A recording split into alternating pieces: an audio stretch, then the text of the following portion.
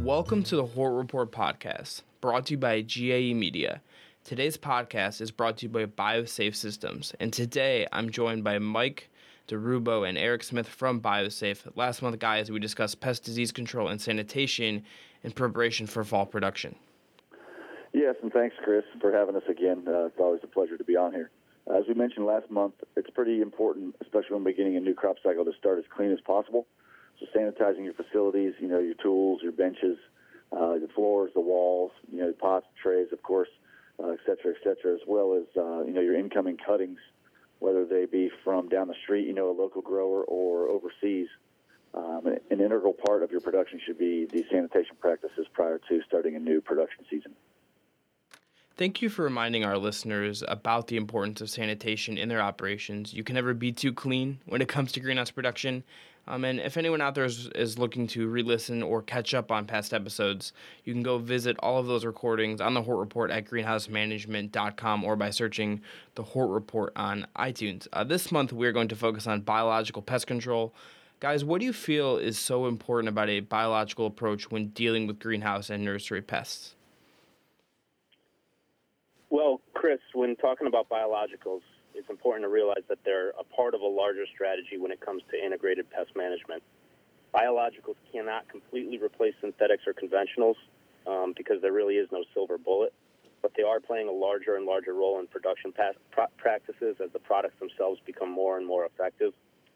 With that said, one of the most important and appealing aspects of a biological approach is the fact that it is a sustainable practice, and it can oftentimes replace chemistries that we don't want to overuse. When implemented properly, these biologicals can be just as effective with ingredients that are milder on equipment, applicators, and the plants themselves.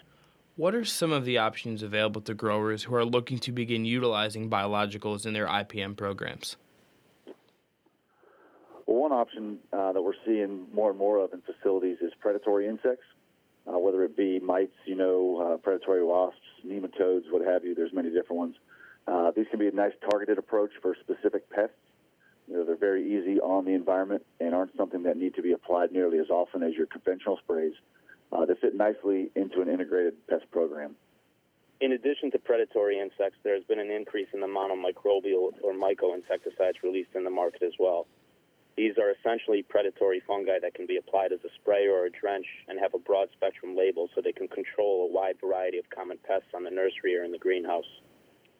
Species such as Bavaria bassiana, Bacillus thuringiensis, Metarrhizum, they're all known fungi that have been packaged and produced for commercial use in the greenhouse and nursery application. And actually one example of this would be BioSafe Systems BioSeries WP. It's a strain of Bavaria bassiana that was brought to market in late 2016, and it's really provided growers with an effective biological component to add to their IPM program. A third option as well, Chris, that growers have is the use of botanical insecticides. These are usually products whose active ingredients have been extracted from other plant material, whether it be the roots, the leaves, the seeds, and so on and so forth. Typically, botanical insecticides have fast modes of action and can break down quickly in the environment, so that they don't leave behind any harsh residues. Two sources of the extracts that we see more widely used are the pyrethrum and neem extracts. I'm sure many of the listeners have heard of neem oil. Well, a much stronger extract of the neem seed is azadirachtin, which has been formulated a number of different ways in the market. BioSafe has actually introduced Azagard, which as a 3% azadirachtin formula is labeled for over 300 pests, and it's a great way to introduce biologicals into your program with a broad spectrum application. You guys have both given us a number of biological products that can be added to a grower's existing programs. So what are some of the methods used to apply some of these new products? That's actually a great question, Chris. Most, if not all of the biological products that we mentioned, they can be applied as you would apply your conventional chemistries. That's by way of pressurized tank sprays, soil or media drenches, overhead irrigation, and lately fogging has really become increasingly popular. Really? So is fogging a capable delivery method for biologicals as well? It is, and growers find it very appealing to fog these chemistries because it's an easy way to automate a portion of their production. It also eases the burden of chemical and labor costs. It's also an effective way to tank mix conventional chemistries with biological chemistries, which will help keep pests guessing rather than allowing them to build mutational resistance. That's some great information. Mike, you just brought up an interesting point. Tank mixing conventionals with your biologicals is something we've heard some concern about, though. Is there any information you can provide the listeners that could be helpful regarding the tank mixing of the two?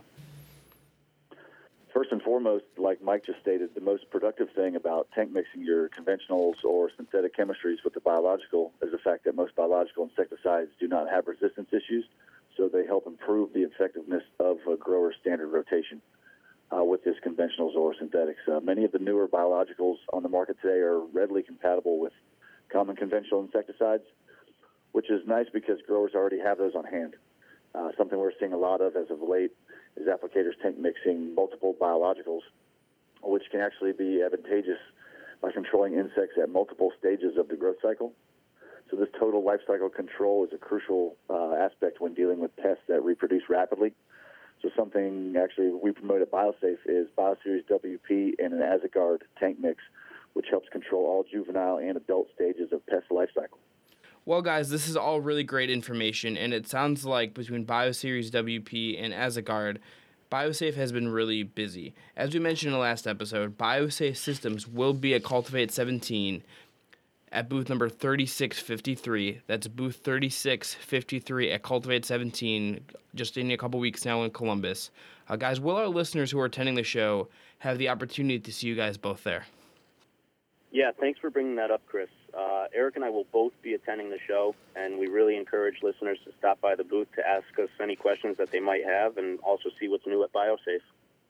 Well, thank you guys again, and listeners out there, thank you for tuning in to this episode of The Hort Report.